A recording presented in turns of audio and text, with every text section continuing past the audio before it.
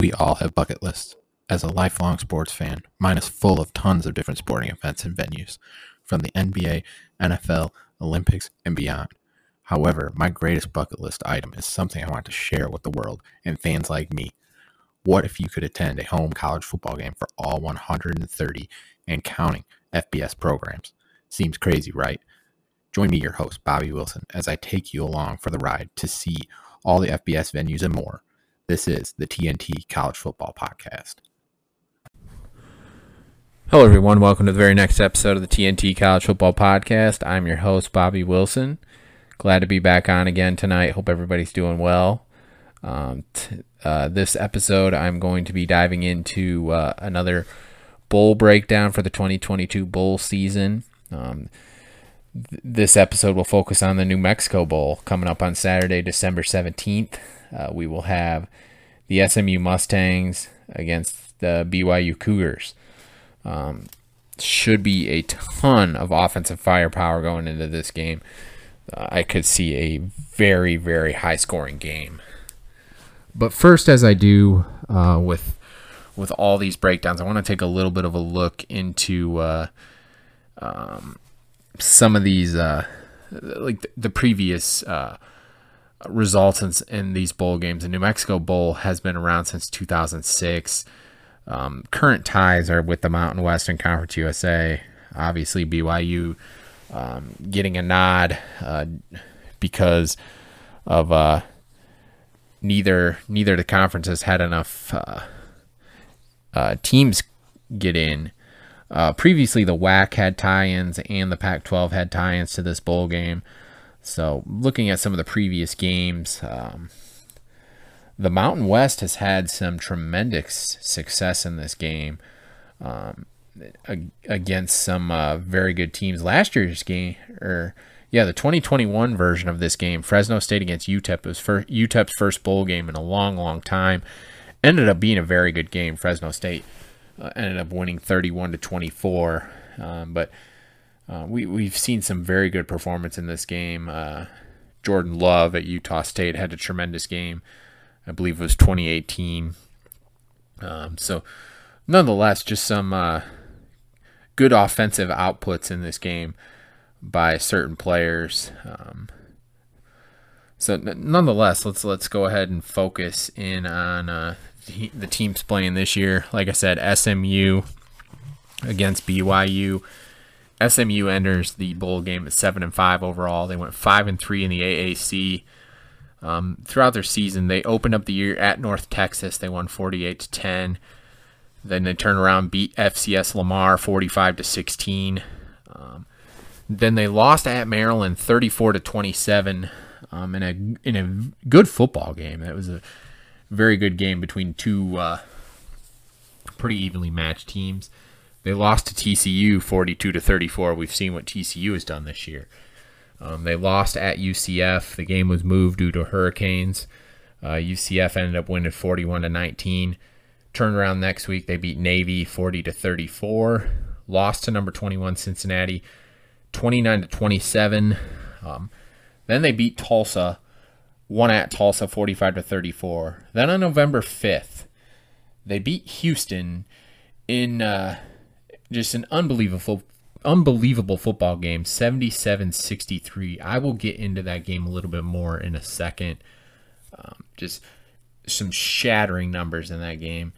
They won at UCF 41-23, lost at number 21 Tulane 59-24, and beat Memphis 34-31. So their three conference losses were to the three top teams, UCF, Cincinnati, and Tulane. Obviously, they beat Houston. So let's look at that Houston game. So Tanner Mordecai, SMU's quarterback, set school and AAC records with 9 touchdown passes in that game, and an NCAA record tying 7 touchdown passes coming in the first half, as the game ended in a 77-63 win for SMU. As a point of reference, Houston's men's basketball team beat SMU last year 75-61. So the football game was more high scoring than the basketball game, believe it or not. And Houston's basketball team is a very high scoring team. During this football game, their combined 140 points set an NCAA single game scoring record for two teams in regulation. The previous record was 137 when Pittsburgh beat Syracuse 76-61 back in 2016. SMU reached school records with 77 points in the game, which tied the AAC record. SMU set school records for 11 total touchdowns, 9 passing touchdowns scored, and 433 yards total in the first half. The Mustangs scored touchdowns on their first 9 drives of the game and didn't punt until their 10th drive with 5:30 left before the end of the third quarter. So Tanner Mordecai had those 9 touchdown passes. He also had a 2-yard touchdown run, which gave him 10 total touchdowns, which set a new single game program and conference record. So just an unreal performance there by Tanner Mordecai in the SMU offense. So you look at their offensive numbers. They average 38 points per game. They give up 35. Get 325 passing yards per game, 155 rushing yards per game, give up 243 passing yards per game, and 203 rushing yards per game. So they are great passing the ball. And defensively, they have their struggles, to say the least. BYU is 7-5 coming into this game. A little bit of a disappointment on their season, as coming into the year they were projected to potentially, even in some cases, to be a New Year's Six participant. Opened up the year with a big win at South Florida, 50-21. Then they beat number 9 Baylor in a thriller the second week of the season, double overtime, 26-20. Turned around the next week, lost at number 25 Oregon, 41-20. Beat Wyoming 38-24. Beat Utah State 38-26. Then a huge spiral here. 4-game losing streak started. Lost to Notre Dame in Las Vegas 28-20. Lost to Arkansas 52-35. Lost at Liberty 41-14. Lost to East Carolina 27-24 on a last-second field goal. Then they turned it around to end the year. Won at Boise State 31-28. Beat FCS Utah Tech 52-26. And won at Stanford 35-26. So it seems like the tough schedule bit them this year. But that's one of the things you love about BYU, and as their independent status, they're never afraid to play anybody. They definitely did that this year. Transitioning into the Big 12 next year, it'll be interesting to see how that goes. But looking at their stats, 32 points per game. They give up 30 points per game. 267 passing yards per game, 174 rushing yards per game, give up 236 passing yards per game, and they give up 173 rushing yards per game. So looking at SMU now, 7-9-1 overall in their history of bowl games.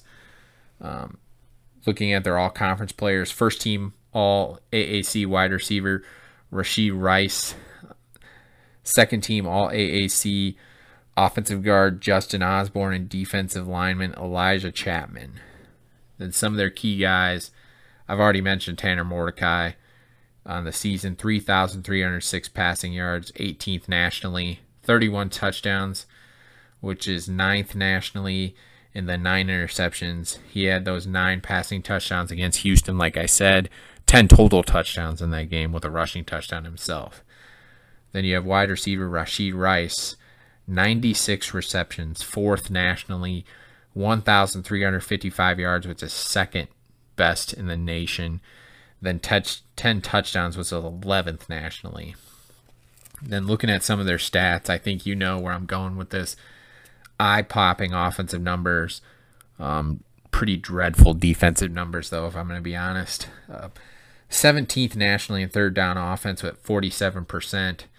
9th in block kicks with 4. Ninth nationally in fewest penalties, 53 penalties. Pretty impressive there. 17th in first down offense. They had 302 first downs on the season. 23rd in net punting, almost 41 yards per punt. They're 6th in passing offense at 325 yards per game. I think we all saw that coming.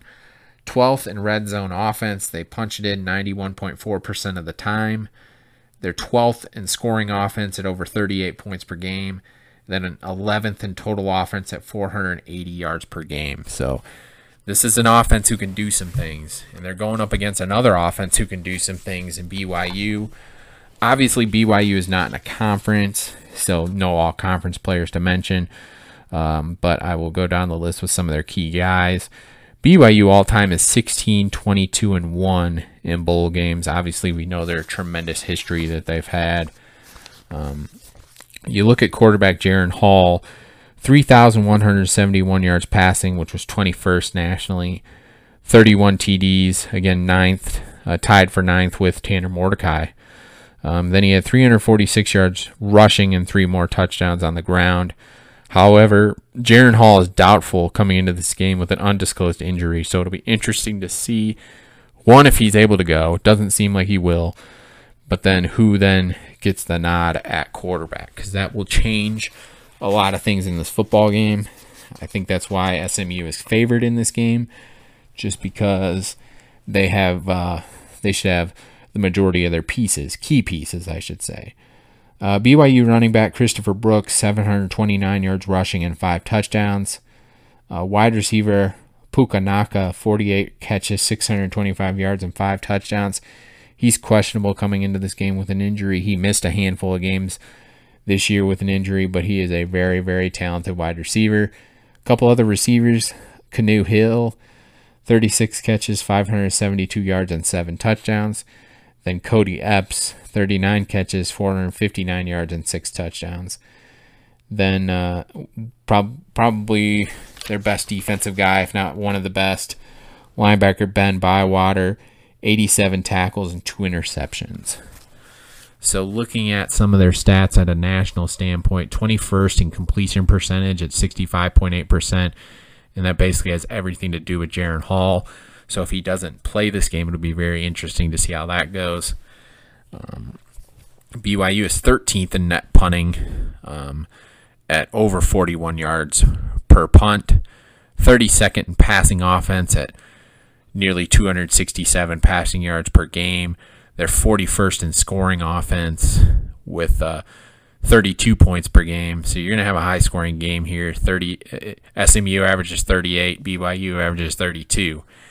They're 8th in passing efficiency at 161.14, and they're 32nd in total offense at almost 441 yards per game.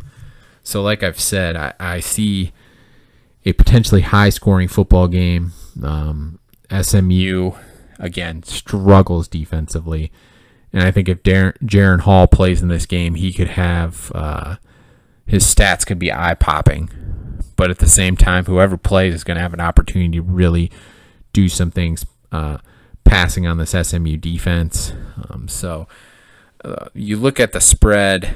As of Friday, December 16th, SMU is favored by 4, and the over-under is 64. And I know 64 is a big number, but I could really see this going over that, just because both these teams can flat out score. That we have seen that with the numbers that I've given you here. I think a key looking into this game, I'm looking at with with Jaren Hall playing, with both quarterbacks playing. It's going to come down to, and I know this is going to sound like cliche, but it's going to come down to who can get a stop. And if Jaren Hall plays, I give that nod to the BYU defense, just because SMU's defense all year has proved that they don't stop teams very well, especially productive teams. And BYU is a productive team that can move the ball, and I could just see that it going BYU's way. Now, odds are it's looking like Jaren Hall won't play. So then it boils down to, okay, can SMU then get some key stops? And I think that's really what this game comes down to. Which teams can get a couple stops? Whoever gets a couple stops is going to win this game, because like I've said, these teams are going to score. So that's looking at the New Mexico Bowl. The weather could also be interesting in this game. I know in the past we've had some snow flurries. Sometimes it's been wet, so that could play a role in this game as well. But again, thank you guys for tuning in. I'm doing breakdowns on every single bowl game this year. Feel free to tune in consistently to all those. Feel free to follow me personally at Coach_BWill on Twitter. Also the podcast Twitter account at TNT College Foot 1. Hope everybody's doing well. Have a good night. God bless.